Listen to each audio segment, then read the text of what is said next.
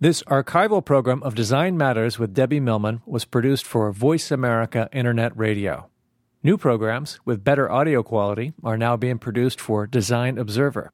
You can subscribe in the iTunes Store or at the Observer Media channel on Design Observer.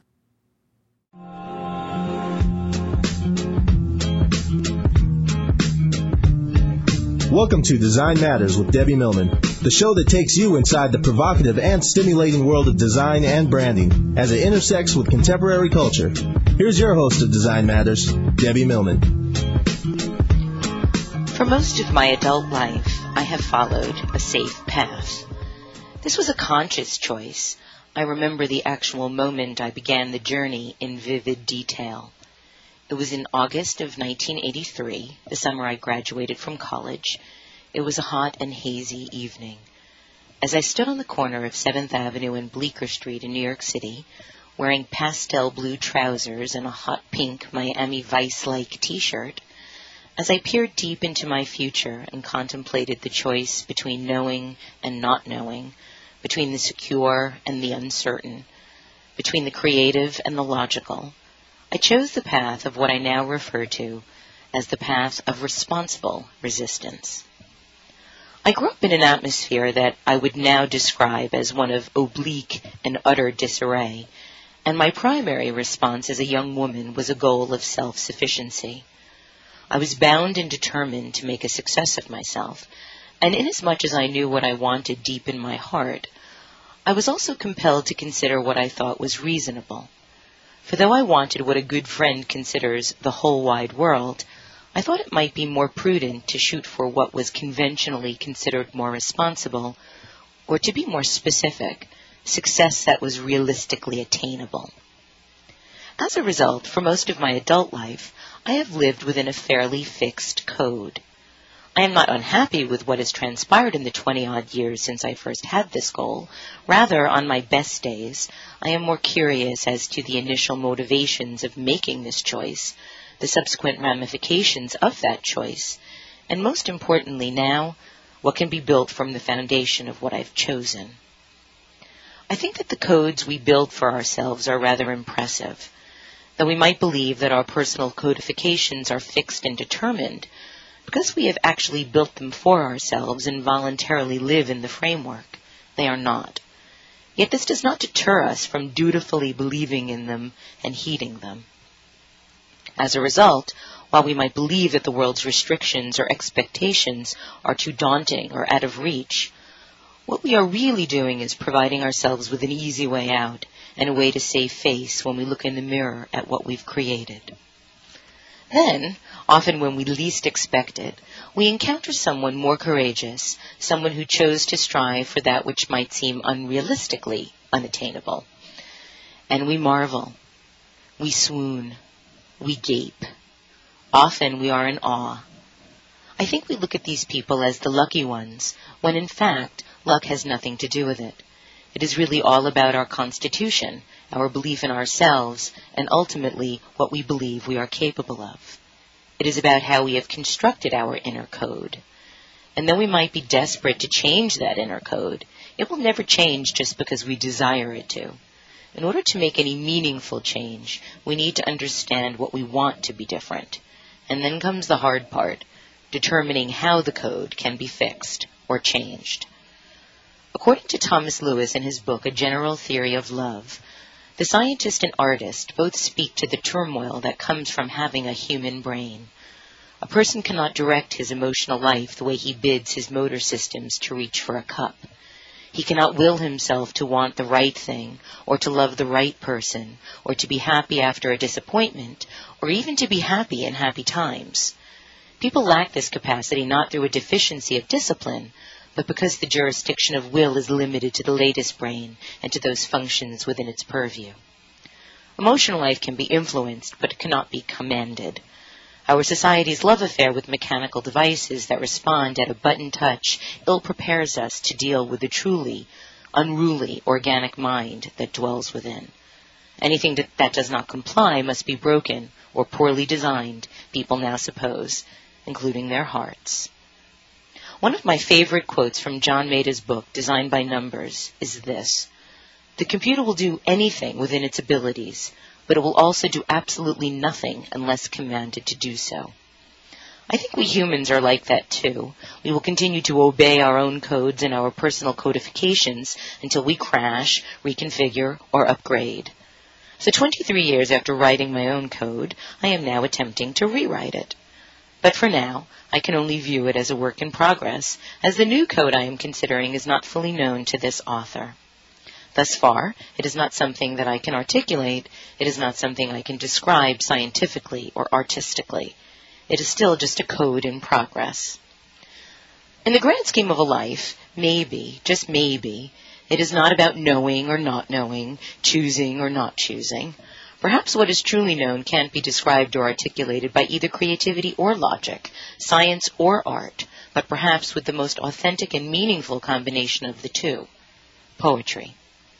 As Robert Frost once wrote, a poem begins as a lump in the throat, a sense of wrong, a homesickness, a lovesickness. It is never a thought to begin with. Welcome to a very special Design Matters with Debbie Millman. Today is our 50th show and our Season 3 finale. I am your host, Debbie Millman, and my guest today is designer, author, educator, and visionary John Maeda. Before we get started with our interview, please let me tell you a bit more about him. John Maeda is a world-renowned graphic designer, a visual artist, a computer scientist, and a visionary at the MIT Media Lab, and he is a founding voice for simplicity in the digital age. Named by Esquire magazine as one of the 21 most important people for the 21st century, Maeda first made his mark by redefining the use of electronic media as a tool for expression for people of all ages and skills. He's the recipient of the highest career honors for design and serves on the Board of Trustees for the Smithsonian's Cooper Hewitt National Design Museum. A faculty member at the Media Lab since 1996, Maeda holds the E. Rudge and Nancy Allen Professorship of Media, Arts and Sciences and co-directs the lab's design-oriented physical language workshop and its Simplicity Consortium.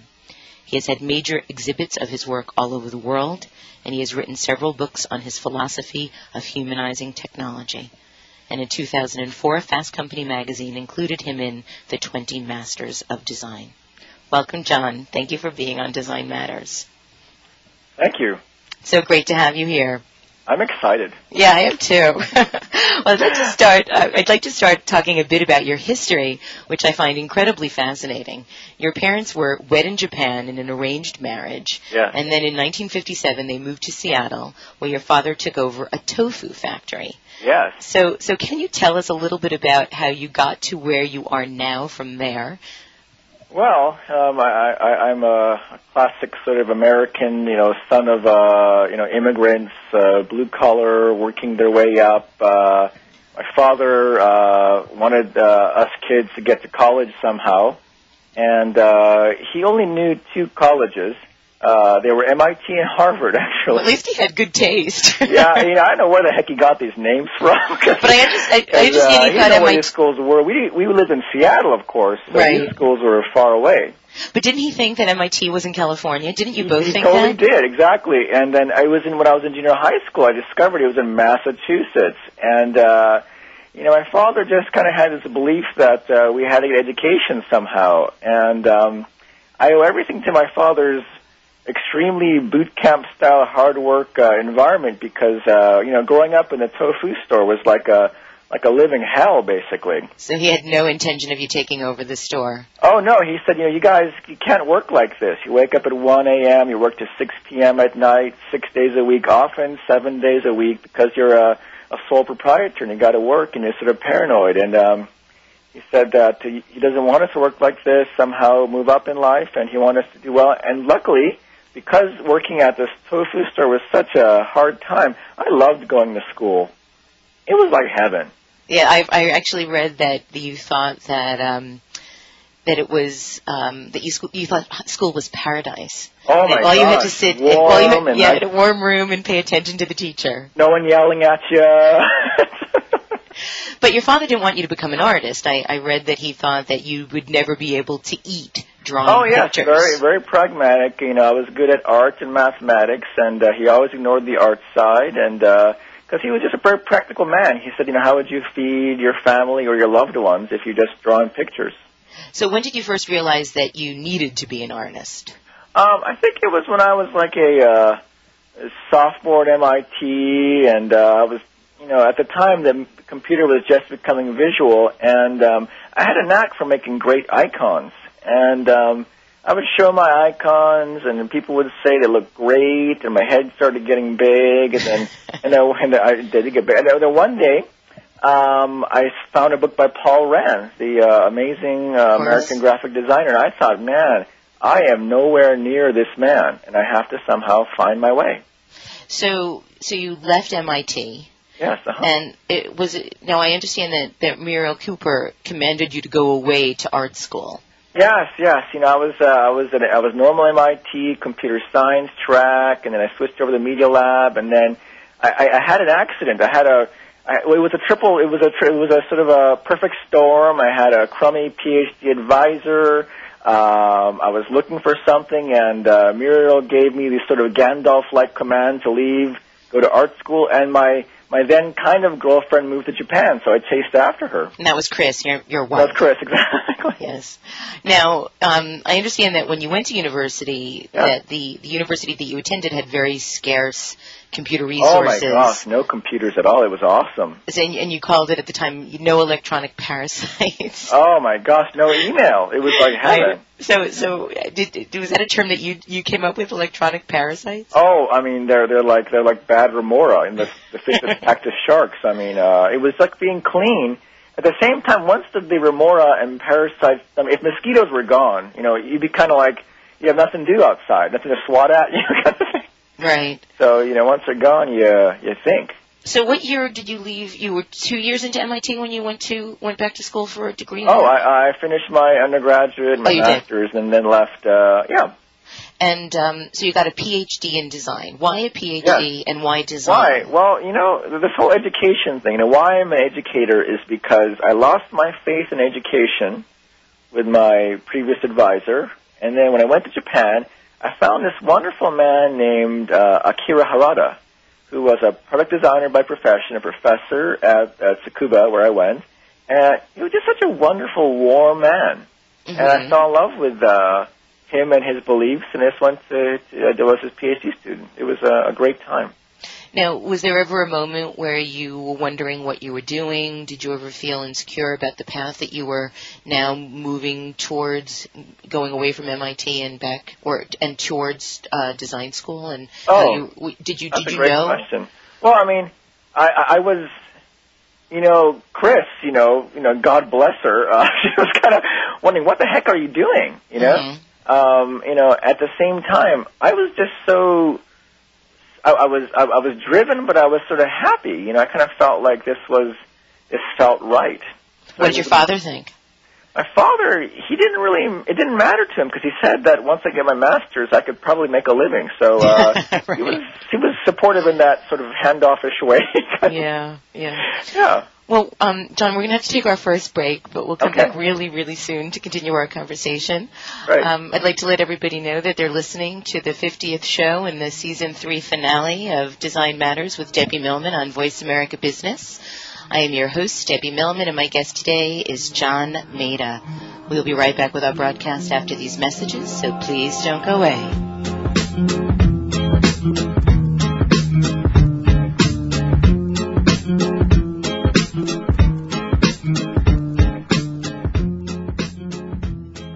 Listen wherever you are. 24-hour business and financial news. Solid, focused, and informed. The leader in business talk. Voice America Business at voiceamerica.com.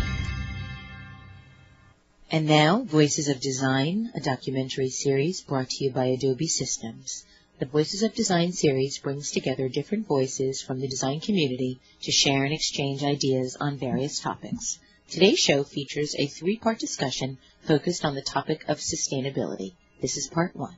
Enjoy. What is sustainability, and what does it mean to the design community? Let's listen to what the designers at the Compost Modern 2006 conference have to say on this topic in Adobe's Voices of Design series. Here is Phil Hamlet, Chairman, AIGA Environmental Committee. The definition of sustainability that I like to use is quite simple. It's basically leave the place in better shape than you found it. Scott Summit, Summit ID. Sustainability is particularly elusive, especially in industrial design, and that's one of the main reasons I'm here, is to try to get a handle on what it means and just how it applies to what I do every day and what I can impart to my clients. Mark Woolard, IDEO. The pressure's on, and whoever solves it in a more sustainable and desirable way is ahead of the game, and is what, whether people sort of consciously or subconsciously know it, it's definitely what we need. You have been listening to the Voices of Design series brought to you by Adobe Systems. Are you looking for a unique perspective on today's market from an experienced economist? Well, look no further. Listen to The Economic Contrarian with host Mike Norman every Wednesday at 1 p.m. Pacific Time on Business America Radio. Mike and his guests will discuss new trends in the marketplace as well as emerging companies and opportunities. So if you want in-depth analysis from a contrarian point of view, don't miss The Economic Contrarian Wednesdays at 1 p.m. Pacific Time right here on BusinessAmericaRadio.com. Keeping you a step ahead of the changing world of business. This is Voice America Business.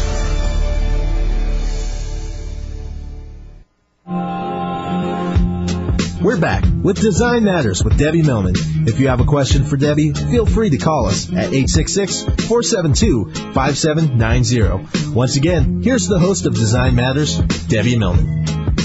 Welcome back. It is 3:18 Eastern Time, and you are listening to the 50th show and the Season 3 finale of Design Matters with Debbie Millman, live from the Empire State Building in New York City. I am your host, Debbie Millman, and my guest today is the visionary John Maeda. If you'd like to join our conversation, if you have a question for John, our phone lines are now open. Please call 1-866-472-5790. And John, we have a caller for you. We have Gregory from New York City. Thank you for calling Design Matters. Hi, Debbie. Congratulations on 50 shows. Oh, thank 50 you. great shows. It is great. Thank you, Debbie. Thank you. John, I have a question. Since you sit on the board of trustees of a museum, I do have a question. A couple of years ago, I went to Washington, and I went to the Museum of American History. And one would think that this would really be this remarkable, fabulous museum. And hands down, it was the worst art directed, worst curated museum I've ever seen. I mean, they have these treasures. You know, and our country's so young. Oh, totally. And, but we have these treasures, like Edith and Archie's chair is sort of slung haphazardly somewhere. And I think the biggest example is they had an old automat that they had put in there. And instead of serving, you know, American ice cream, they were serving gelato. And I wonder how, as sitting on a trustee's board of a museum, like who's sitting on that board that they would miss the mark?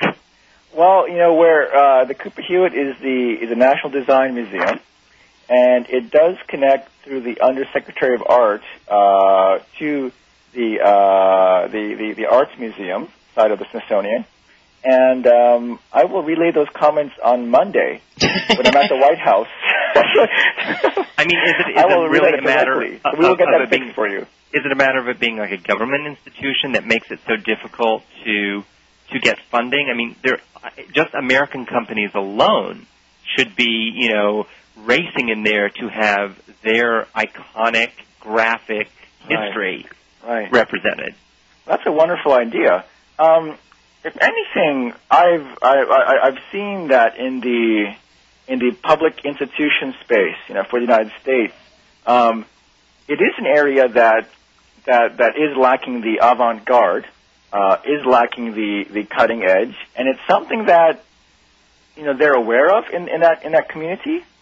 And I think that more voices like this, and I literally will tell people on Monday. If you want a list, I can provide it for you.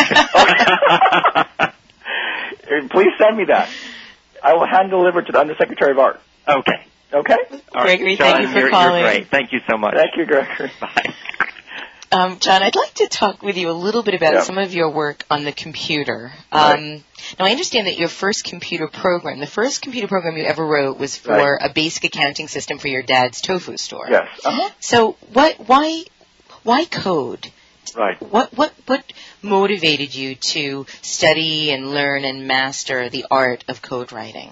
Well, a lot of, if you remember the computer from a long time ago, you would buy a computer for about $1,000-something, and you'd bring it home and you'd turn it on, and it actually didn't do anything at all. You know, there was no Microsoft Word, there was no software, so the only thing you could do is write code for it, write programs, and the programs were all in magazines, sort of these geek magazines, and you'd type them in and the program would run, but nothing special. Mm-hmm. So you decided to take the matter into your own hands? Well, you know, you sort of need a mountain. Okay. So my mountain was the mountain of the tofu store, basically. And I saw my mom doing all this billing every week. And I said, hey, Mom, I can write you a billing program to save you some time. And that was my first program. It was a mess. It was a complete mess. Now, one of the things that in rereading all of your books this week, a couple of things that I want to talk to you about, some passages from I think all of your books. But one of the things that really stood out this week was a quote that you wrote in Maeda at Media, which is that our hands are the primary obstacle to advancement in the digital graphic arts. Yes. And I wanted to ask you what you meant by that, if you can elaborate on that a little bit. Well, this was, in 1992, I began to write a lot of computer programs that create complex graphics, and, you know, at the time I had this feeling that, the computer has like millions and millions of virtual hands, whereas our hands are only two, and I was in a phase or a period where I thought, wow, you know, the computer has all these virtual hands, let's use them. But I was completely humbled by my PhD advisor, Professor Harada, who came to my exhibition and saw my work and said, so this is really complex, huh? And I said, yeah, that's the point. And he said, well, if I went to China and visited my friend and I had $1,000, he would bring in easily over 1,000 people and make something more complex than you. So I really began to think after that. That was an old thought that I never reconsidered. Mm-hmm. Now, I read that your ultimate mission is to put the soul of the artist into the science of digital design. Now, how are you doing that? How are you fulfilling that mission? Well, this is, the nice thing about being an educator is that you come in contact with so many sort of youthful, naive, happy minds. Mm-hmm. And I lose my way all the time, like anyone. You're living and you just lose your way. And yesterday the students reminded me that everything has to have a conscience, If you have a great technology like the nuclear bomb, it's a great technology, but it also destroys people. Mm-hmm. I mean, and so that conscience factor is what I believe is what the artist is about. The person that cares about humanity, the person that cares about peace, cares about the experience of life. Mm-hmm. And that's what has to go into the soul of technologists. It actually reminds me of a part, I believe it's in Maeda Media, although it might be in Design by Numbers, where you were talking about how your dad didn't even want you to throw away a piece of paper because he felt that even a piece of paper has a soul in some way. That's the Shinto sort of framing of the world where everything is alive. And so I grew up thinking that everything is alive, everything is precious, and I think it was a good idea. I tell my kids the same thing, actually. Don't crumple that paper. Take care of that shoe. It has a soul. Mm-hmm. So, do you feel like there's a soul that exists now in the world of graphic design that we're living in? I think design is a powerful soul. I think it's a strange soul because it sits on that precipice of, on one side you have business, and the other side you have free expression. And I think that the soul is what makes design not just business. It makes it great business. Mm-hmm. Now, what made you decide to study design and not fine art? Oh, well, actually in Japan I studied a combination. Mm-hmm. But I liked design because of Paul Rand. I was just so, if you can imagine being a a messed up sophomore, and in your intro, you were like me, looking, searching, and you read this book by this man who's so clear in his thought process. And I was driven to understand Paul Rand actually more than just design or art. I want to come back and talk to you a little bit about your relationship with Paul, but I read that you feel that it's doubtful that there will be great web designers in the manner that there were great print designers, such as Rand or Saul Bass. Do you still feel that way?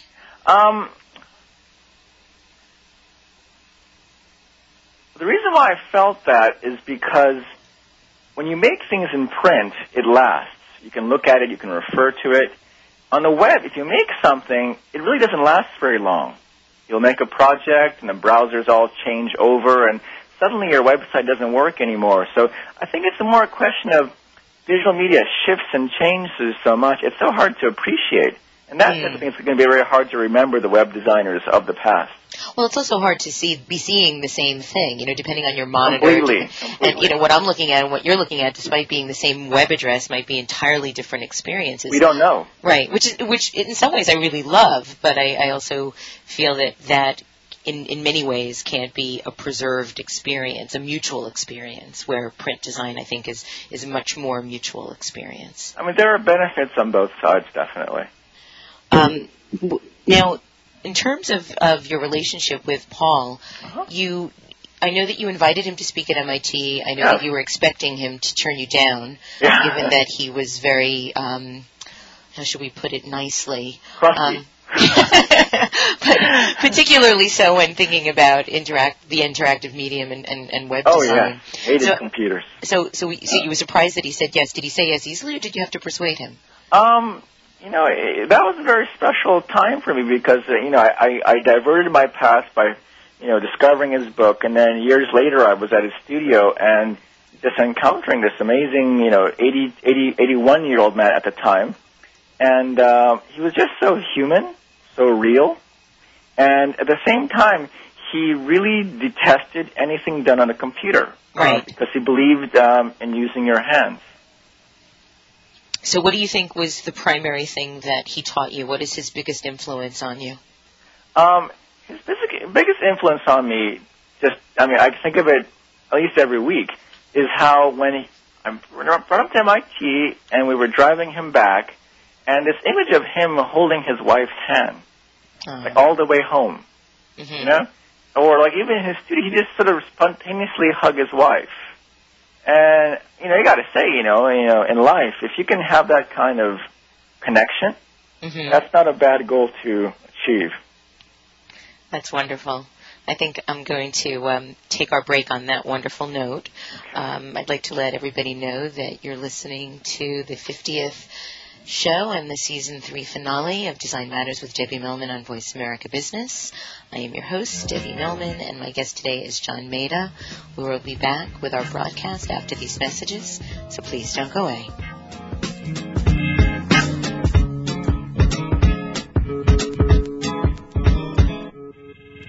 Fresh, dynamic, and totally prepared for continuing business education. Business Talk Radio. Voice America Business at voiceamerica.com.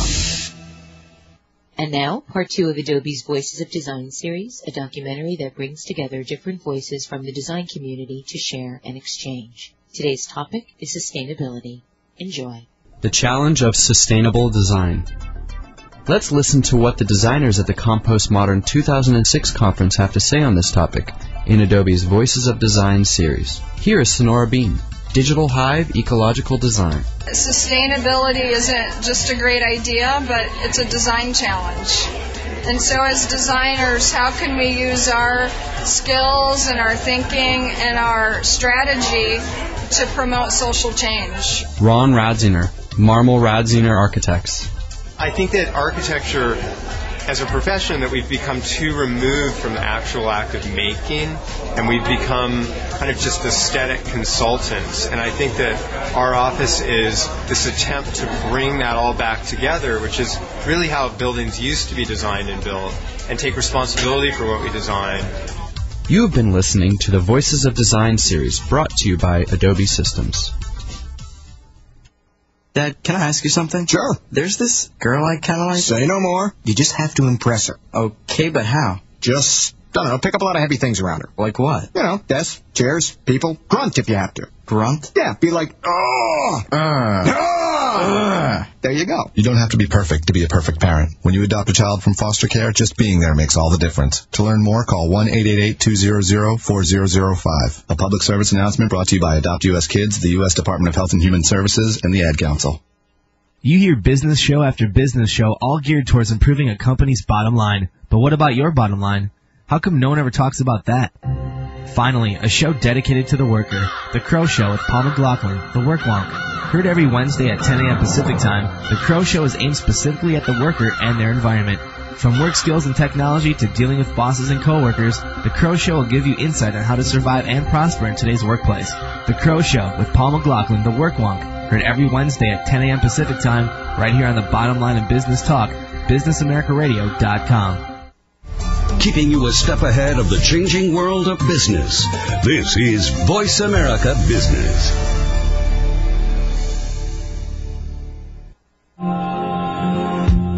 We're back with Design Matters with Debbie Millman. If you have a question for Debbie, feel free to call us at 866-472-5790. Once again, here's the host of Design Matters, Debbie Millman. Live from the Empire State Building, you are listening to the 50th show and the Season 3 finale of Design Matters with Debbie Millman, the only talk radio show on the Internet focusing on issues relating to graphic design. I am Debbie Millman, your host, and my guest today is the master, John Maeda. If you want to join our conversation, if you have a question for John, our phone lines are open, 1-866-472-5790, and we have this wonderful timing yet again. John, we have caller. We have Peter from New York. Thank you for calling Design Matters. Hello. Hi, Debbie. Hi, John. How are you doing? Good. How are you? My question has to do with the changing technology. As technology's gotten more advanced, there's always been certain pitfalls. You know, as we were talking earlier about different web browsers making things look different.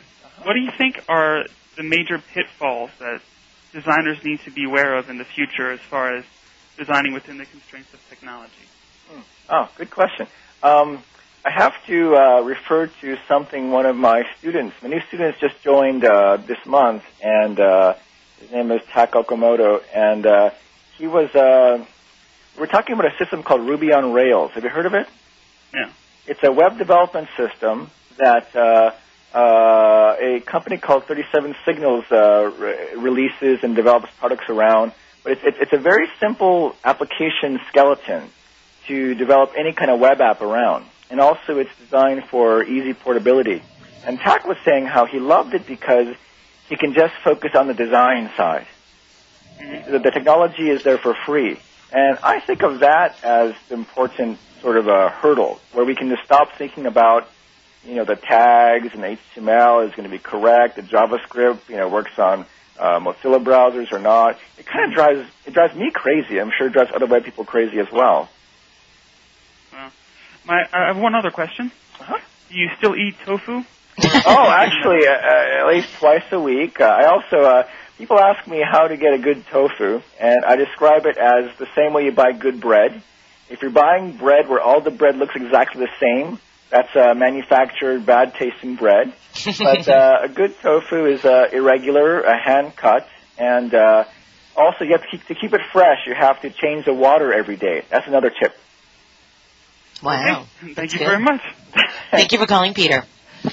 I'd like to talk with you about something that you referred to also in Maeda on Media, Maeda at Media, pure electronic thought. And you say, imagine if the computer we touch every day were viewable through special glasses that reveal this alternative reality.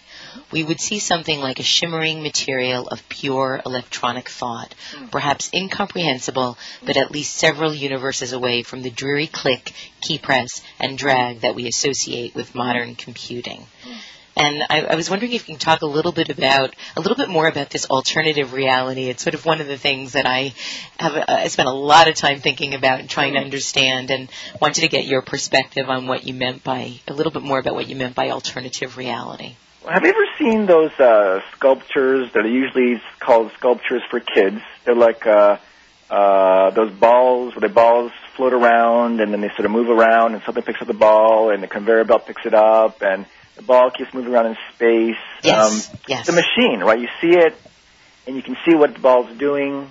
And the first time it's kind of interesting, but after a while you kind of get it, right? Mm-hmm. I think of when you use a computer, it's very similar. You can, okay, the ball's coming, the ball went, the ball's going to go this way. It's very predictable in a way. However, if you were to scratch away the surface of the computer, it's this mass of electricity where all these electrons are rushing all over the place at speeds we cannot imagine, and also in parallel. They're running all over the place. It's like a massive, massive, massive beehive, a little Manhattan, underneath your desk. So the analogy back to the ball sculptures, if by understanding the physics of all imagine if you could be that ball and be the ball as it hits all the atoms of air as it's moving through space. Could you feel that? How does that feel? That experience, that first-person experience in the computer is always something we always miss. That's incredible. You also talk about how your children's growing curiosity, speaking of children's toys, in the computer was an impetus for you for a wide variety of basic constructions, such as a series of digital pinwheels that you did. Right. And do you feel like your children have fundamentally influenced your work? Is there something about the childlike way that small people view the world that has influenced the way that you see electronic technology? Oh, definitely. I think that I meet some of these like MIT students, and they're just so well centered and everything. I was like a walking mess as an undergraduate. Really? In what way? I would call it typical male. Low feeling quotient, low emotional quotient, and I think that my family has really helped me to try. To be more human. In that sense, by seeing my kids in a computer, I didn't want them to enter this inhumane world of computing. I wanted them to feel something as warm as they are. Mm-hmm. So how do you feel like you're able to do that? How are you able to get that computer to be warm? Well, that's something that has been elusive to date.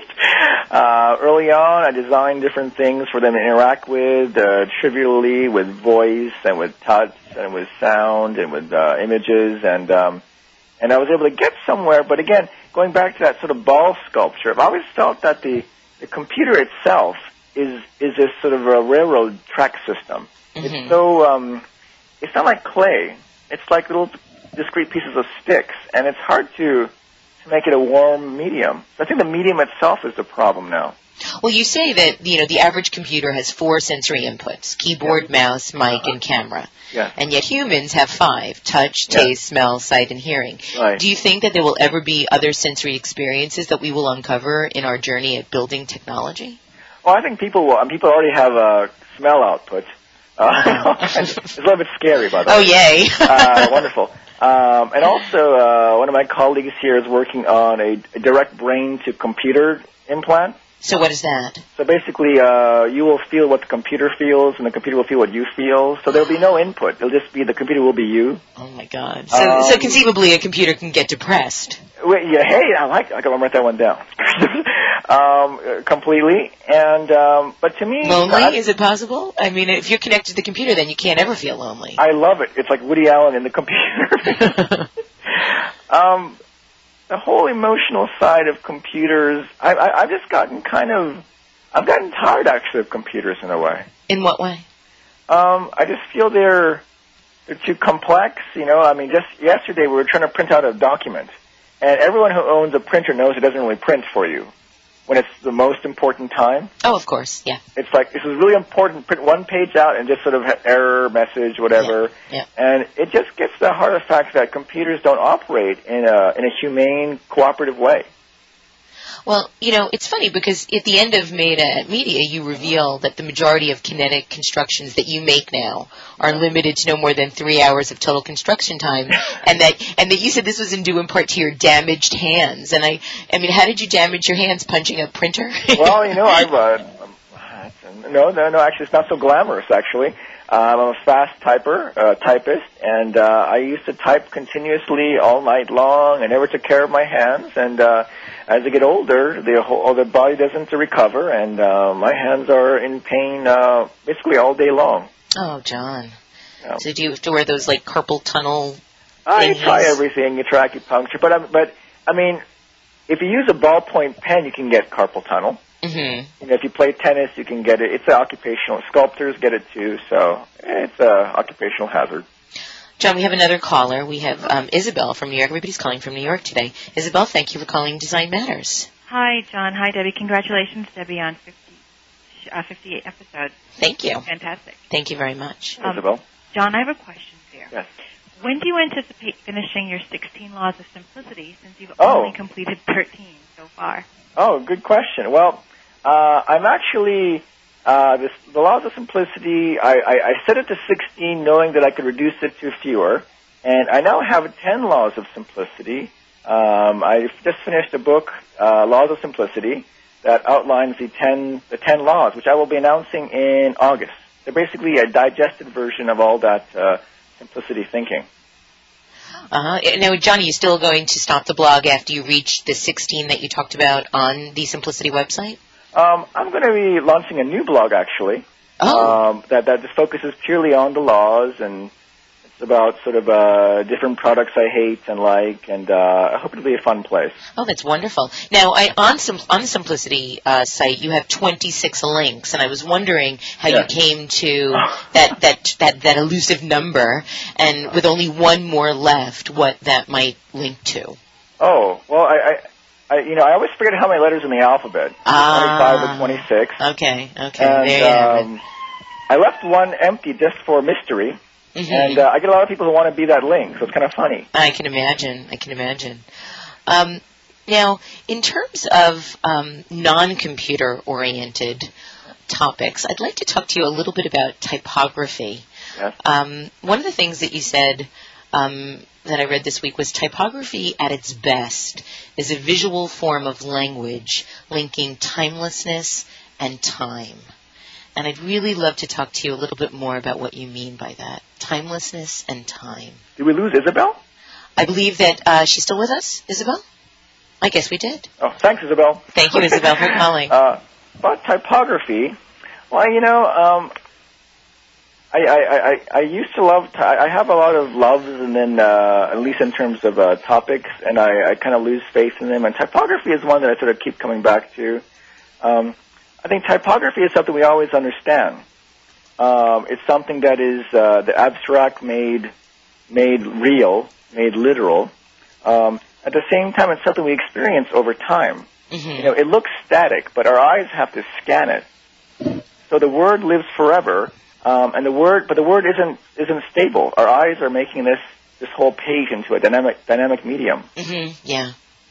I mean, I'm always fascinated by the science of the way that we see, the order in which we see things. One of the things that I love probably more than any other aspect of design and art is art that has some sort of text to it or some sort of message. And I feel like that's like the complete experience of everything we're trying to do.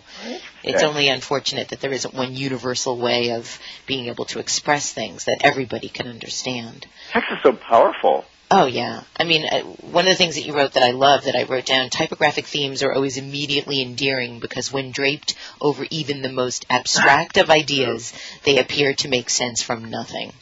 And I think that's one of the most beautiful lines from Maeda at Media. I mean, I've really been, by writing a book, and I usually made books with a lot of images. Now by writing a text-only book, it's been such a wonderful task to design with text.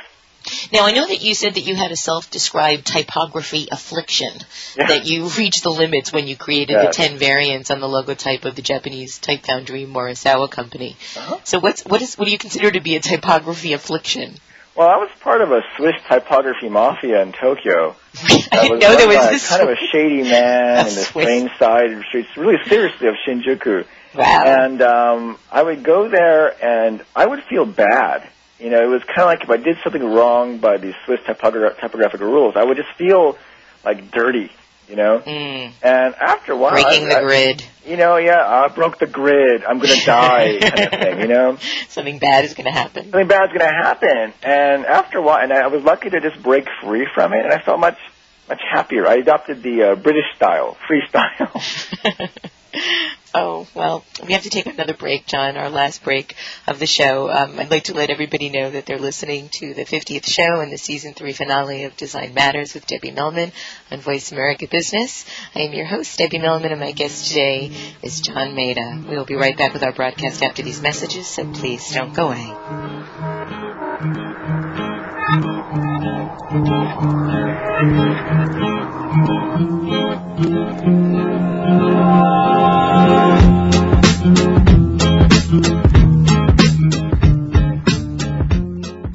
Fresh, dynamic, and totally prepared for continuing business education.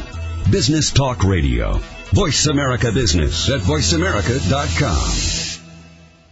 And now, part 2 of Adobe's Voices of Design series, a documentary that brings together different voices from the design community to share and exchange. Today's topic is sustainability. Enjoy. The power of designers and their influence on sustainability. Let's listen to what the designers at the Compost Modern 2006 conference have to say on this topic in Adobe's Voices of Design series. Here is Michael Schwab, Schwab Design. Design does influence people, and whether it's subconsciously or obviously, design does mean a lot, and it leaves a lasting impression. Paul Sappho, Institute for the Future. Designers are thought leaders, and they're action leaders. Designers have got to get this right, and they've got to define it right, because if they get it wrong, all their wrong ideas are going to be embedded in everything everybody else uses. Mark Woolard, IDEO. Designers have been shaping culture for as long as there's been design. We have a huge opportunity, and I think before long it's going to be an obligation or a mandate to figure out how to solve these projects, these issues, these desires with sustainably relevant solutions. You have been listening to the Voices of Design series brought to you by Adobe Systems. The challenge of change comes as ramped up due to the advent of information age and the interconnectedness of global community. In a high-tech world, the ability to embrace change, adapt, and respond accordingly is key to personal and professional success. Talking Change with Ann Powers, airing every Wednesday at 3 p.m. Pacific, explores the hows, whys, and what to-dos when faced with change. Embrace the new reality. Adopt transition into your personal power portfolio and tune into Talking Change with Ann Powers every Wednesday at 3 p.m. Pacific Time, right here on the Bottom Line Business Talk, Voice America Business. The Bottom Line in Business Talk, Voice America Business.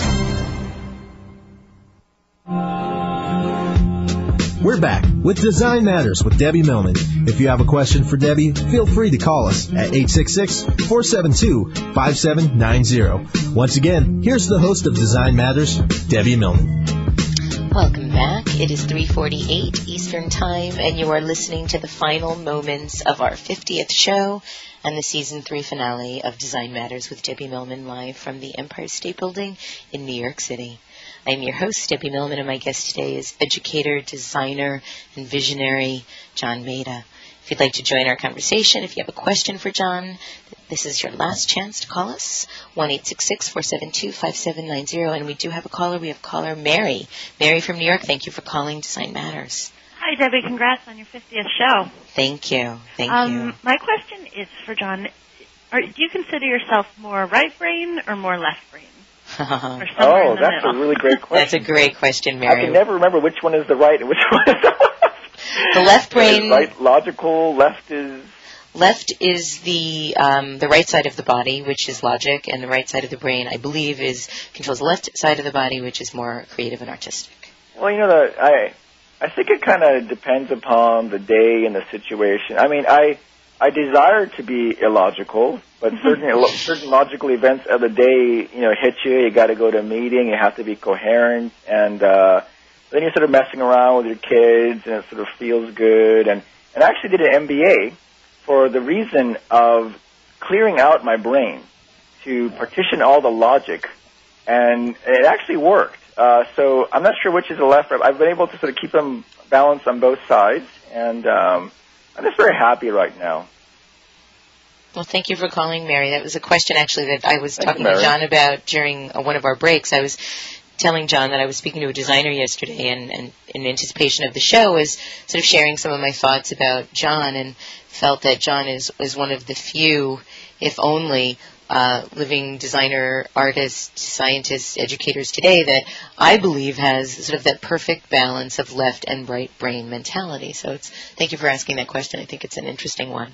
John, I want to ask you about your feelings about technology. Is there anything that scares you about technology?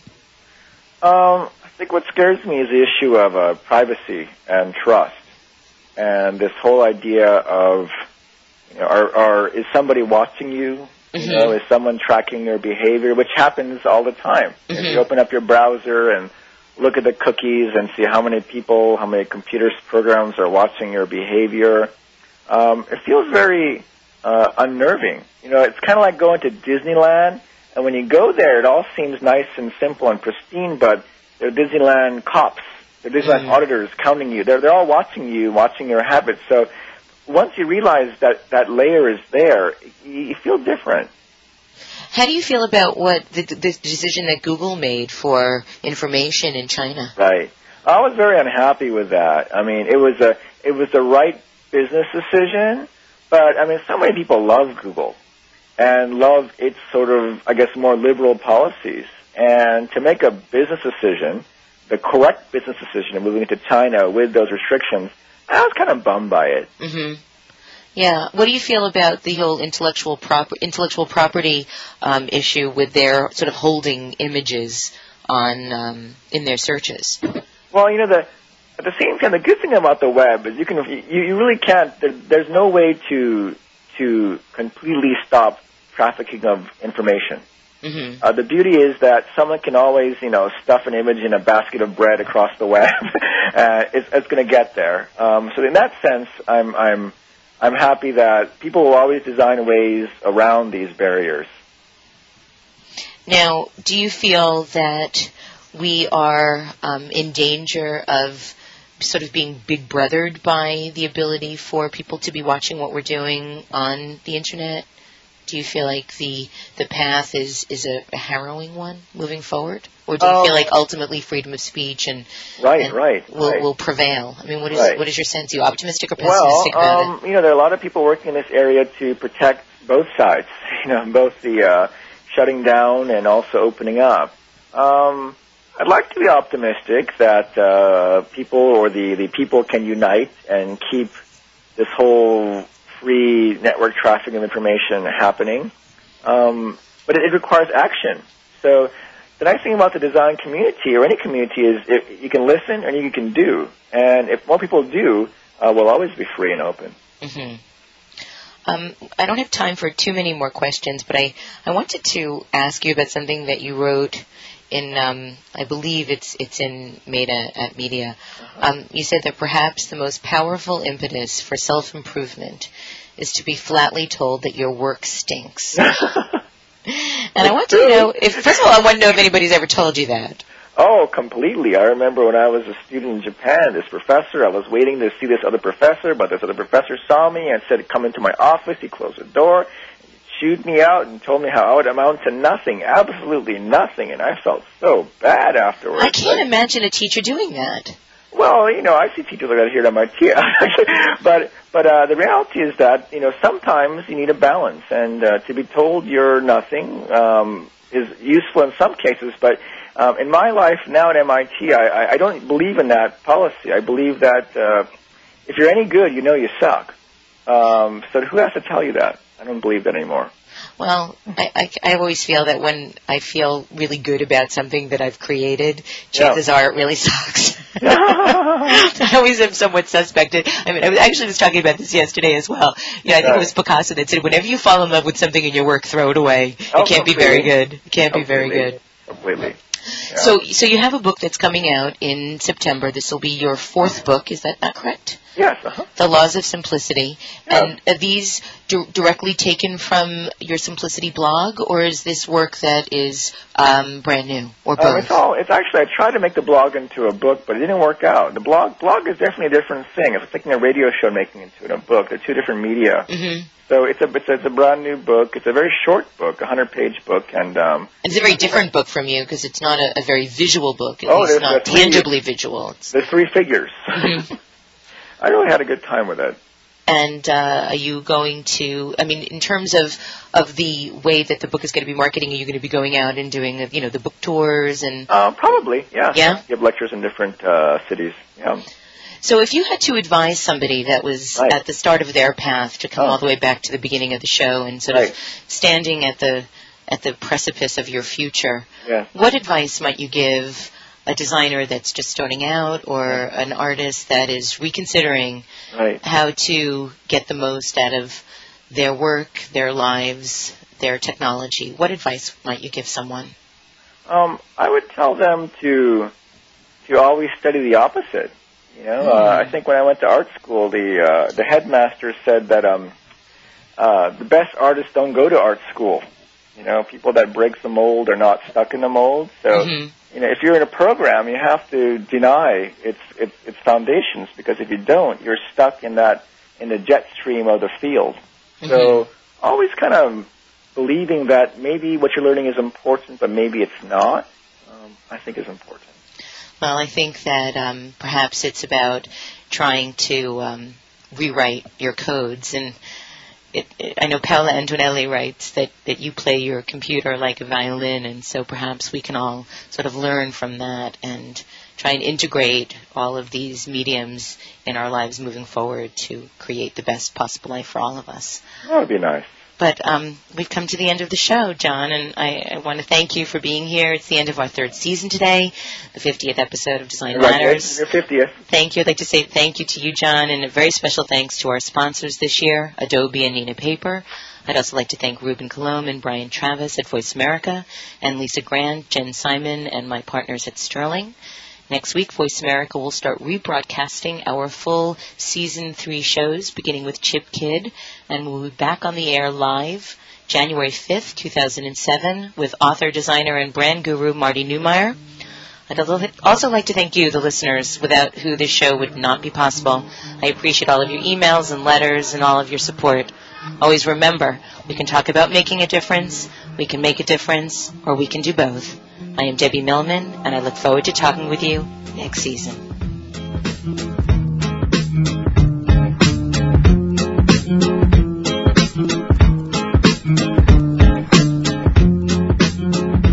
Voice America Business would like to thank you for tuning in for Design Matters with Debbie Millman. Be sure to listen every Friday at 12 Pacific Standard Time for another exciting hour of Design Matters, right here on the Bottom Line in Business Talk. Voice America Business.